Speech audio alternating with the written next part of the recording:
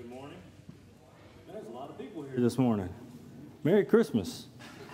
And staff, maybe 2 weeks ago, when we were talking about how many donuts to order, and we were trying to guess, being it's Christmas Eve, I'm going to be honest with you, I doubted y'all.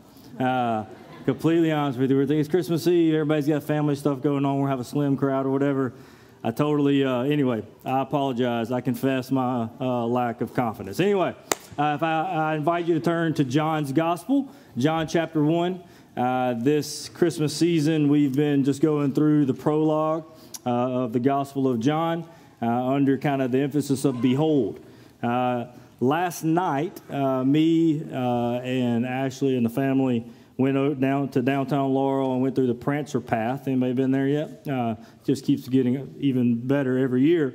But anyway, as we were walking through, just by happenstance, my sister and brother-in-law and their kids were there as well. We didn't plan it anyway, so we got to walk through it together. And as we were walking through, me and my brother-in-law were talking about different Christmas lights that we go and look at and things like that. And we're talking about the Lewis lights down in Purvis. So raise your hand if you've been there this year already. All right. So we all go. We go to these places. But I remember him saying, "But man, we've been going for like 20 years. It's kind of it's the same thing. The more you go to it, the more familiar you get with it. Oh yeah, just don't worry about my kid running around down here. But the more you go to it, the more familiar you get, and the more it kind of begins to lose its wonder and its awe. The more you get exposed to things, the more used to them you get, oftentimes the more the spectacularness of that begins to fade. And oftentimes I think that's how it is for us when we get to the Gospel of John, especially the prologue, is that we've been in church for so long, many of us, and been through many Christmas series and Christmas services that we've heard John chapter 1 taught many times.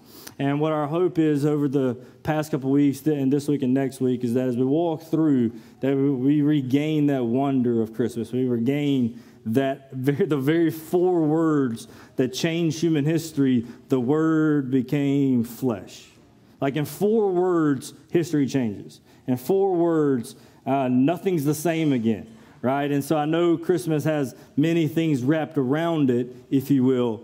But this morning, we're going to be, the title of the sermon is The Word Became Flesh. I want to read John chapter 1. I'm going to read verses 1 through 4. Then I'm going to jump down to verse 14. It says, "In the beginning was the Word, and the Word was with God, and the Word was God. He was in the beginning with God. And all things were made through him, and without him was not anything made that was made. In him was life, and the life was the light of men." Now jump to 14. "And the Word became flesh and dwelt among us, and we have seen his glory, glory as the only Son from the Father, full of grace and truth." This is the word of the Lord. Let's pray. Father, we love you. God, we thank you for your love for us. God, we thank you this morning that we are gathered because the Word became flesh, that we gather together from many different backgrounds, different upbringings, but the Word became flesh, and he dwelt among us, and we have seen his glory. And God, you have called us to yourself, and we've all been made one in him. So this morning I pray as we look to this familiar text that we look at it anew. God, we look at it with open eyes and open hearts and open ears, and pray your Spirit would enable us to be able to have those. Just in Christ's name we pray. Everybody said, amen. So the text this morning, I'm going to break it down like this. First of all, we have the incarnation of the Word, the identification of the Word, and the exaltation of the Word. And I know there's a bunch of kids in here, so I'm going to go as quickly as possible. I promise I'm not going to. But anyway, let's just go. First of all, he says that the Word became flesh. And I want to remind you what we know about the Word already. Luke 2 weeks ago walked through John chapter 1 through 4, and we've learned some things about the word, the Logos, already. I'm going to remind you that in verse 1, we see that he is pre-existent to creation. Verse 1 says that in the beginning was the Word, as in the word in the beginning should take us to Genesis chapter 1 there, that in the beginning, before everything came into being, he was already being. Before anything ever happened, before there was ever an earth, a sky, land, animals. Before everything came into being, he already was. The word there was, it's an imperfect tense, as in perpetually, eternally. He was existing. He was existing before creation. We looked at that a couple weeks ago, that he has eternally existed. Not only did we see that, but we saw that he was coexistent. It says that the Word was, in the beginning was the Word, and the Word was with God. And Luke taught us how that word with means as in it's a personal relationship, as in facing one another, that for all of eternity, before anything that came into being that is here now, he already was, and he was with God. We speak of he is coexistent with God the Father, but we also saw that he is self-existent. We see that in verse 4. In him was life. And what that means is no one gives him life. In him is life. So what we know about the Word, because he only talked about it in verse 1, then he spends a few verses to talk about the Word. And in 14, John introduces that Logos again, that this Logos became flesh. And so what we know about him is that he's pre-existent, coexistent, and self-existent. And the word logos there is what Luke talked about a few weeks ago, is that it became known in Greek philosophy, but also really just through Greek people altogether, is that the word logos really meant for like the reason or the purpose and power behind everything. So when a Greek speaking or a Greek thinking person reads the prologue, when they see the word there, they're literally looking at the reason, the purpose, the power behind everything, as in what is the purpose of life? How did everything come to be about? That's the word logos there. And so whenever the Greek reader was reading John's prologue, is that when he says that the reason, first of all, he personifies that this purpose is a person. It's a he. And he's always been, and he's equal with God. And in him he has life. But also for the Jew, the word of God had its meaning as well. For the Jew, the word logos, or the word of God, is God's disclosure of his name, his character, and plans and purposes. And so when we're reading the prologue here, and we see the self-existent, pre-existent, coexistent logos, the disclosure of God, if you will, says he became flesh. See, we see that God, for the Jews, revealed himself through what is known as theophanies, these manifestations of who God is. So whenever you think about God and how he's disclosed himself, there's stories throughout the Old Testament where God had given pictures of who he is to Abraham or Moses. He spoke, obviously, through his word. He spoke through prophets. He spoke through his covenant that he made with people, that God, the word of God, God's disclosure of himself, the Jews had understanding of that. But Hebrews chapter 1, verses 1 and 2 says this: long ago, at many times, in many ways, God spoke to our fathers by prophets. But in these last days, he has spoken to us by his Son, whom he appointed the heir of all things, and through whom also he created the whole world. John says the Logos, the very disclosure, the very voice of God, the word of God, has put on flesh. And so imagine that for a moment. This is what I mean, we're so familiar with. The very word, pre-existent, coexistent, self-existent, the creator and sustainer of all the universe, the one who set the stars in the sky, the rain that fell just a minute ago, the one that gave that rain permission to hit this roof at Crosspointe Church, that God became man. Like the very self-existent, coexistent, I don't think y'all hear me, pre-existent, creator, sustainer, Lord of all the earth, the Word became flesh. He wrapped himself in flesh. He took on flesh. The invisible became visible. The intangible became tangible. The unknowable became understandable. He is the exact imprint of the nature of who the Father is. We have seen him, John says. And here, when you take it on flesh, just the doctrine of the incarnation, or if you want to sound super smart, you can say the hypostatic union, where divinity and humanity marry one another perfectly without erasing one of the other.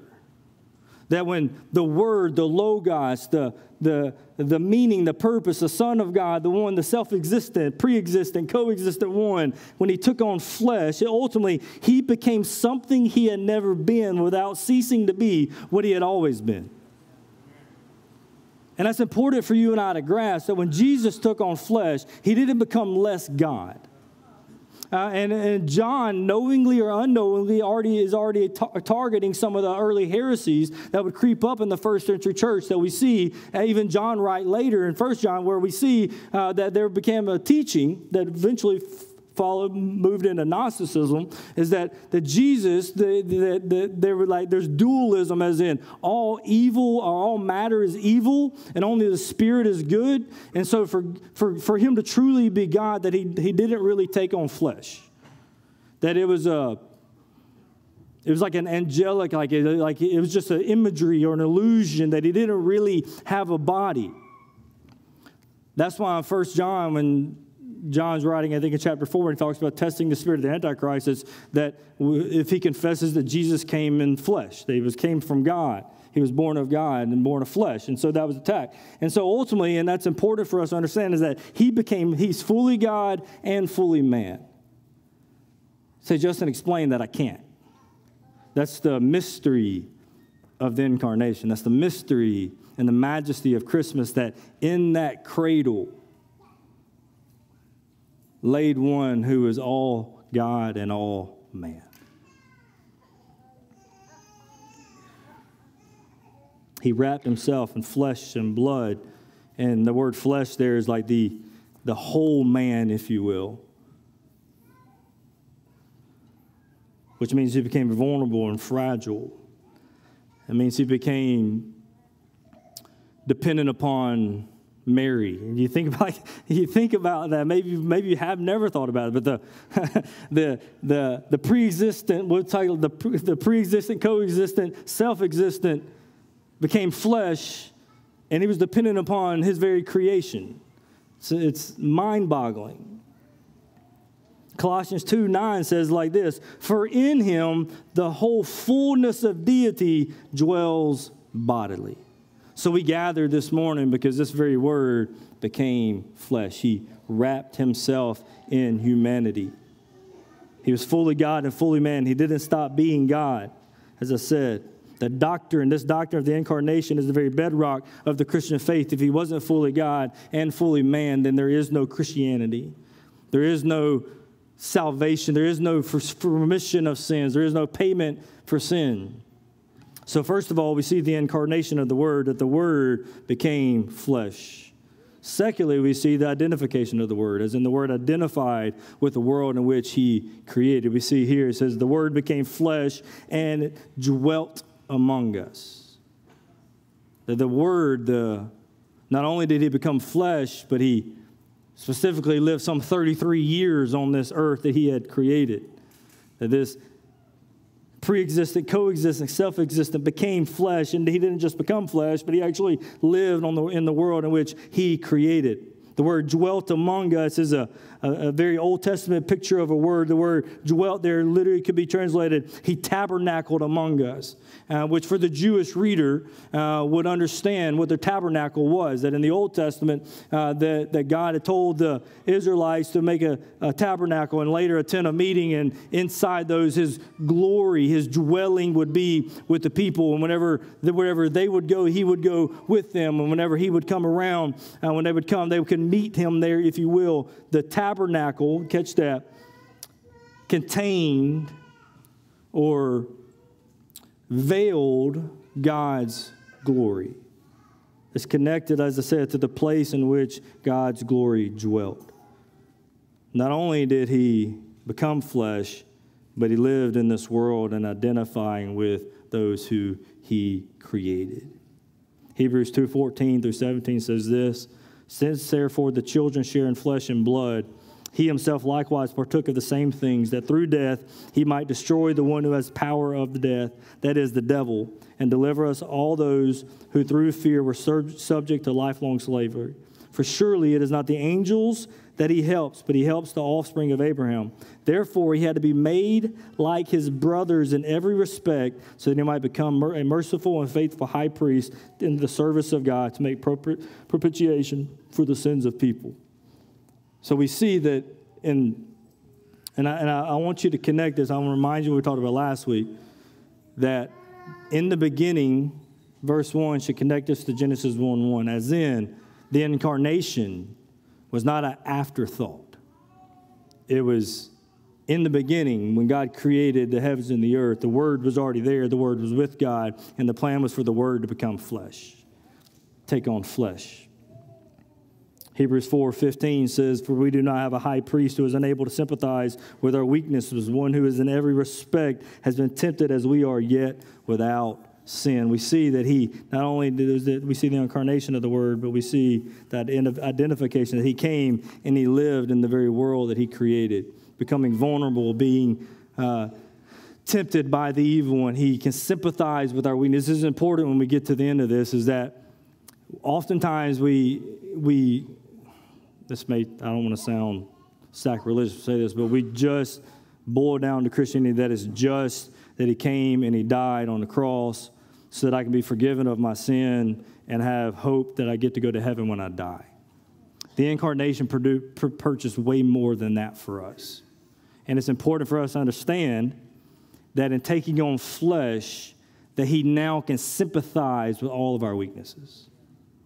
Like that's one of the byproducts of him taking on flesh is not that just he could die on the cross, but after the cross, after the end of the grave, and where he's currently doing, he can understand even more how to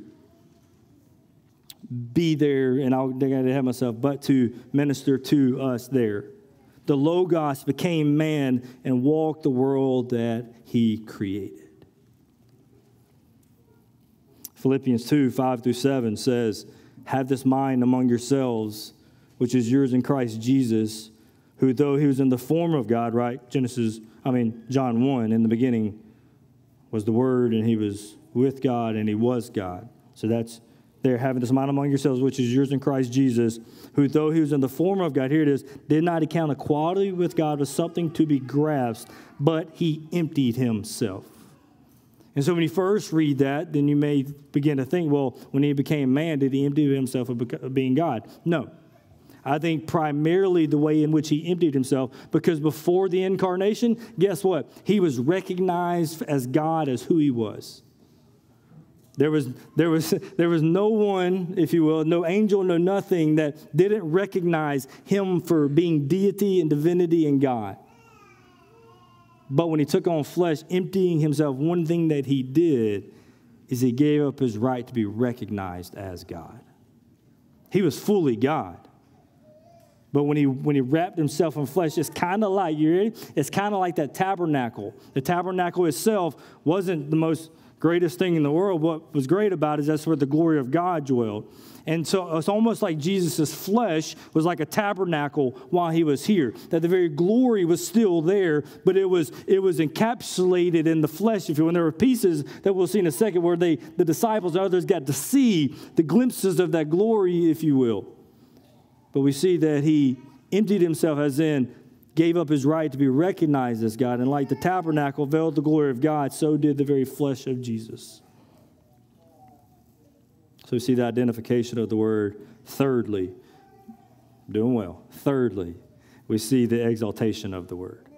So we see the incarnation of the Word, the identification of the Word. Thirdly, the exaltation of the Word. Look at what John says. So the Word became flesh, and he dwelt among us, and we have seen his glory, glory of the only Son from the Father, full of grace and truth. He says, we have seen. Now, John obviously is a disciple. He could be thinking about obviously the most monumental, the Mount of Transfiguration. But I think ultimately he's saying, and through miracles, through his teachings, through the life with Jesus, we have seen his glory. That he has led us in to see his glory. And I wrote it like this, that John saw it in real life, but thanks be to God, we see it in the Gospels. That this Word became flesh isn't just this historical event that we have no record of. But God, in His goodness and His grace, has put together this book that we may not be even in the middle of the ancient Near East or Middle East. We weren't there during the time. But this Bible, this Word is still alive today, and you and I can go to it, and we can see His glory. John saw it, like I said, in real life. We see it in the gospel. It says, we have seen His glory. Glory is a word that we oftentimes use a lot, but we don't really talk about what it is. Glory, it literally means it's the visible manifestation of God's character, nature, and goodness. As in whenever Jesus came, right, the Word, the very disclosure of God's nature, when He came, they saw the visible manifestation of God's character, His nature, and His goodness. If you read through the Gospels, we see glimpses of the glory of the Word through His teaching, through the signs that He performed throughout the Gospels. We see in His teaching, remember they said, this man must be from God. By the way He's teaching, we see God's character by the way that He taught. We see it in His signs and miracles. Ultimately, church, we see it in His death. We see the glory of God even in the death of the Son. We see the goodness and the character and the nature of God made manifest with the Son of God on the cross. But we see it in the resurrection. We see it, I know we're talking about Christmas, but I want to tell you that He became a baby so they could have a body, that the body could live and that body could die. And that body could be placed in the grave, and then 3 days later that body could raise. And we see the glory of God when He raised the Son on the third day. But not only that, when He exalted Him at His right hand, we see this in Scripture, that we've seen the glory of God. Could you imagine John there that day in Jerusalem before the Holy Spirit came and Jesus was there, and He's telling them all of a sudden that He's caught up in the clouds. We've seen His glory. And we may not have been there that day, but thanks be to God, we have the book of Acts that we can see that exaltation of Christ. We have seen His glory, and it says, full of grace and full of truth. Full of grace and full of truth. The word full of there literally means indeclinable, as in he doesn't lose it. He doesn't lack. His tank doesn't go empty. If His gas tank is filled with grace and truth, it doesn't ever go empty. It's indeclinable, and this grace and truth, and this is beautiful. And I know for a lot of us, anytime we've heard this taught, He came with grace and truth, or full of grace and truth. Oftentimes, I even told Ashley last night that, and Luke this morning, that anytime I've ever taught it, I've talked about how Jesus was the person of grace and a person of truth. Right? We've heard it like that. Like He came, he loved the unlovable, but He also spoke truth to them, right? That's how we've always heard it presented, which I think that's true. I think at the cross you see full grace and truth. But the more I began to study this is more like covenantal language. The word grace and truth there are very connected to grace being loving kindness and gracious mercy, and then truth is more connected to the word faithfulness and steadfast and consistency. And in context of the Logos being the full disclosure of God, that makes sense that Christ, we have seen His glory, and He came in loving kindness. He came in faithfulness and steadfastness and consistency. This is covenant language that we see here, almost as if all of the Old Testament, where God has revealed Himself through covenant, of being one of loving kindness and of faithfulness to His people at all times, that in the crescendo, in the climax of human history, the Word became flesh, and what God had been revealing Himself to be has been perfectly seen in the Son of God, the Word of God, taking on flesh. That this book isn't just two different books, that this one story that we've seen in the Old Testament where God began to reveal Himself. He once walked in the garden with Adam and Eve, but then He began to reveal Himself to Abraham, Isaac, Jacob, Moses, and these pictures, and He made a covenant with them. There's these foreshadows that He would be steadfast, that He'd be gracious to them, that no matter what they did, that He would be this. And then the Word becomes flesh, and He came full of graciousness and faithfulness. It's covenantal language. Not just that He came in and just loved the unlovable, but He spoke truth to them. No, He came to reveal who God is completely and fully in His life and His death. and his resurrection.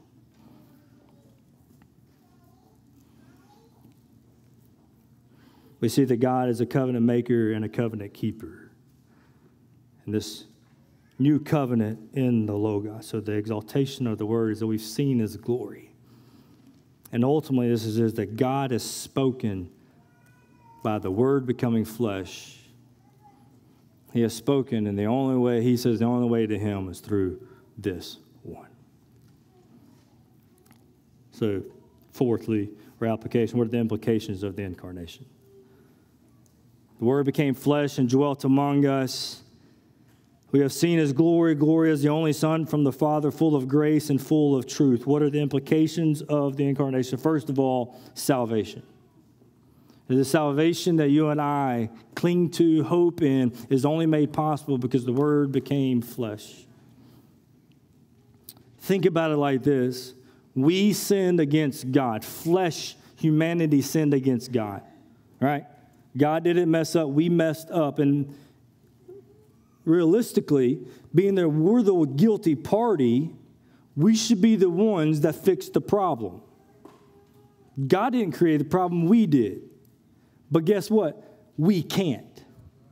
Humanity can't fix us. So what did God do? He became humanity so that he could fix our problem for us. Like, that's the incarnation, that he took on flesh. See, two things were accomplished in the incarnation. The very fact that the Word became flesh, two things, more than two things, but I'm going to boil them down to two. Two things happened that an implication of the incarnation is salvation. The first is that he came, not only to become flesh, but John tells us that he dwelt among us.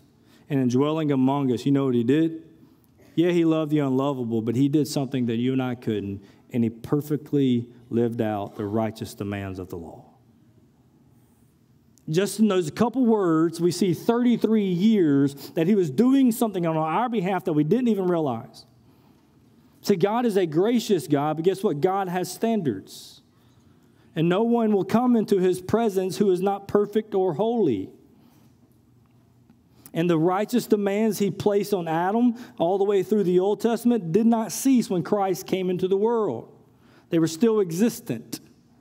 But the Word became flesh when he dwelt among us. When he dwelt among us, he perfectly fulfilled the righteous demands of the law. Step one. Not only that, but he satisfied the wrath of God with that body, that flesh that he took on. So not only did he fulfill the righteous demands of the law, but at the end, if you will, he absorbed the very wrath of God that sin alone deserves. Romans 8, 1-4 says it like this. There is therefore no condemnation for those who are in Christ Jesus, for the law of the Spirit of life has set you free in Christ Jesus from the law of sin and death. Here it is, ready? For God has done what the law, weakened by the flesh, could not do. By sending his own Son in the likeness of sinful flesh, and for our sin, he condemned sin in the flesh in order that the righteous requirement of the law might be fulfilled in us. Do you see that? That the righteous requirements of the law may be fulfilled in him. No, in us.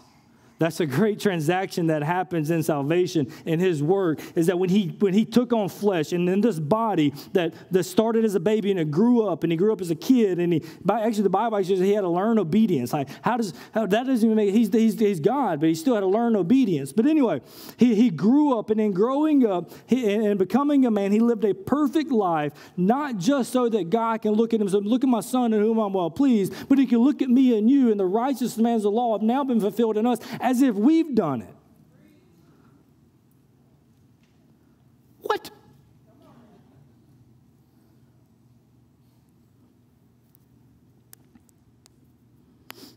God has spoken fully and finally.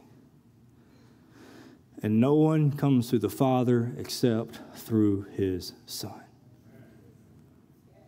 And the good news about that is that, because here, you ready? The righteous demands of the law are still there. But when we place our faith in Christ, God the Father takes his credit and places it on our account. And now the righteous demands of the law have been fulfilled for us in Christ. Thanks be to God, amen? Like, good news of the incarnation. We have salvation. Secondly, we have mediation. Hey, you ever been in an argument with somebody, like somebody has to step in between? Anybody there? Here's the good news here's the one implications of him taking on flesh, is now he has a fleshly body, if you will, not a sinful sense, but in a fleshly body. Now he stands between God and us. Now he's the mediator between us, Scripture says. Actually, 1 Timothy 2:5 says this, for there is one God and there is one mediator between God and men. And check it out. He doesn't say the Son, Christ Jesus. What does Paul say? The man, Christ Jesus. The man is there as humanity. That because he took on flesh, not only was he able to die on a cross, but now he can physically stand, if you will, and be a mediator between us who are still fallen and a holy God. That's why the Word took on flesh, not just to die on a cross, but to be the mediator between God and man. R.C. Sproul says it like this: Jesus shares in our humanity so that we can be joined to him and thus stand before God. Moreover, it must be noted that to be an effective mediator, Christ must be truly God and truly man. A mediator is a go-between who can represent the interests of both parties. As God, Christ brings divine justice and mercy to bear on our relationship to our Creator. And as a man, Christ brings the perfect human obedience we need to be reconciled to God. Did you catch that? How can we stand before God? Because we have a mediator. His name's Christ. And he stands as a representative of humanity because he's walked in perfect obedience. And because his perfect obedience has been accounted to us, and now we can stand before God in him. I was reminded of the old song, Before the throne of God above, I have a strong and perfect plea, a great high priest whose name is love, whoever lives and pleads for me. My name is graven on his hands, my name is written on his heart. I know that while in heaven he stands, no tongue can bid me thence depart. When Satan tempts me to despair and tells me of the guilt within, upward I look and see him there who made an end to all my sin. Because the sinless Savior died, my sinful soul is counted free. You ready? For God the just is satisfied to look at him and pardon me. Behold him there, the risen Lamb, my perfect spotless righteousness, the great unchangeable I am, the King of glory and of grace. One with himself I cannot die. My soul is purchased by his blood. My life is hid with Christ on high, with Christ my Savior and my God. One with himself I cannot die. My soul is purchased by his love. My life is hid with Christ on high, with Christ my Savior and my God. One of the implications of him taking on flesh is now we have mediation between a holy God, and it is the man, Christ Jesus. Lastly, this is the last one I'll give you. There's many implications, but lastly, and we see it in the text here, is that because of this, when we think about the Word became flesh, not only do we have salvation and mediation, but there should be an exaltation and adoration. Right? And I wrote like Christmas has to be, or try to be understood and experienced in a sense of wonder. Like those four words again, the Word became flesh. Man, if they ever lose their wonder, then what happened to our hearts? I'll go back to where we started. The pre-existent, coexistent, self-existent creator of the universe took on flesh so that he could die upon a cross for the sins of wicked men, so that he could be buried and raised again, and then be ascended and exalted to the right hand of God. So then in his physical body, he could stand as a mediator between the very people who rejected him that he died for. It doesn't make sense, y'all, so may we never lose the wonder of that. I can't explain it, but thank God it's true.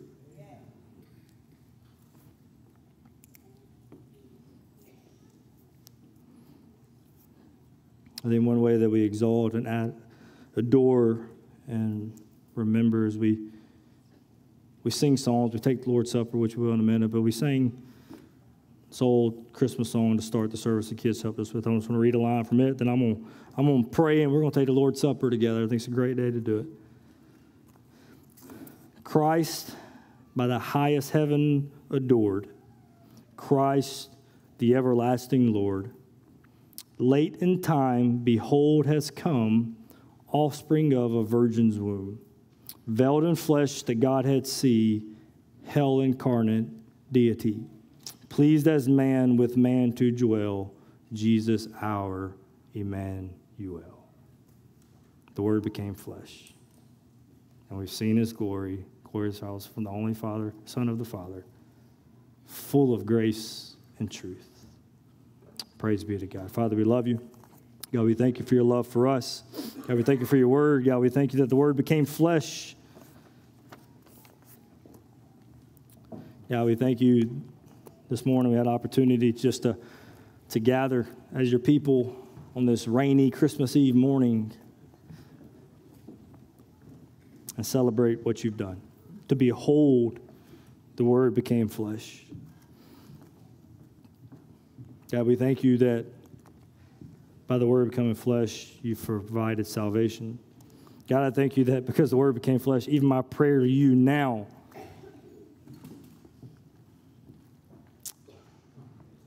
has been taken by this high priest named Christ.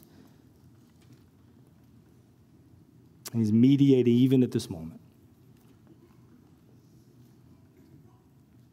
God, we pray that we exalt and adore that truth, that reality this morning. God, be with us now as we partake of the Lord's Supper. God, we think about a manger, but God, we know that the manger is where we see his body at first. But his body, he took a body so that he could live and that he could die. He can raise again. So as we remember, God, may we also remember the cross, the empty grave, and as your scripture says, may we also anticipate. We're celebrating the first Advent now, but God, may we anticipate the second Advent when Christ comes again. So, Father, we love you. It's in Christ's name we pray. Amen. Hey, so this morning we're going to take the Lord's Supper together, and you don't have to be a member of Crosspointe. Yeah, guys, if y'all go ahead and come down. You don't have to be a member of Crosspointe to take the Lord's Supper with us. You just have to be a follower of Jesus, that you've placed your faith in this incarnate one, this one who took on flesh and died upon the cross. And so we invite you to take. The Bible tells us to, Christ tells us to do this in remembrance of him. And so as believers, we do this in remembrance. We thank him. We remember. We look back to what he's done. We look up in thankfulness.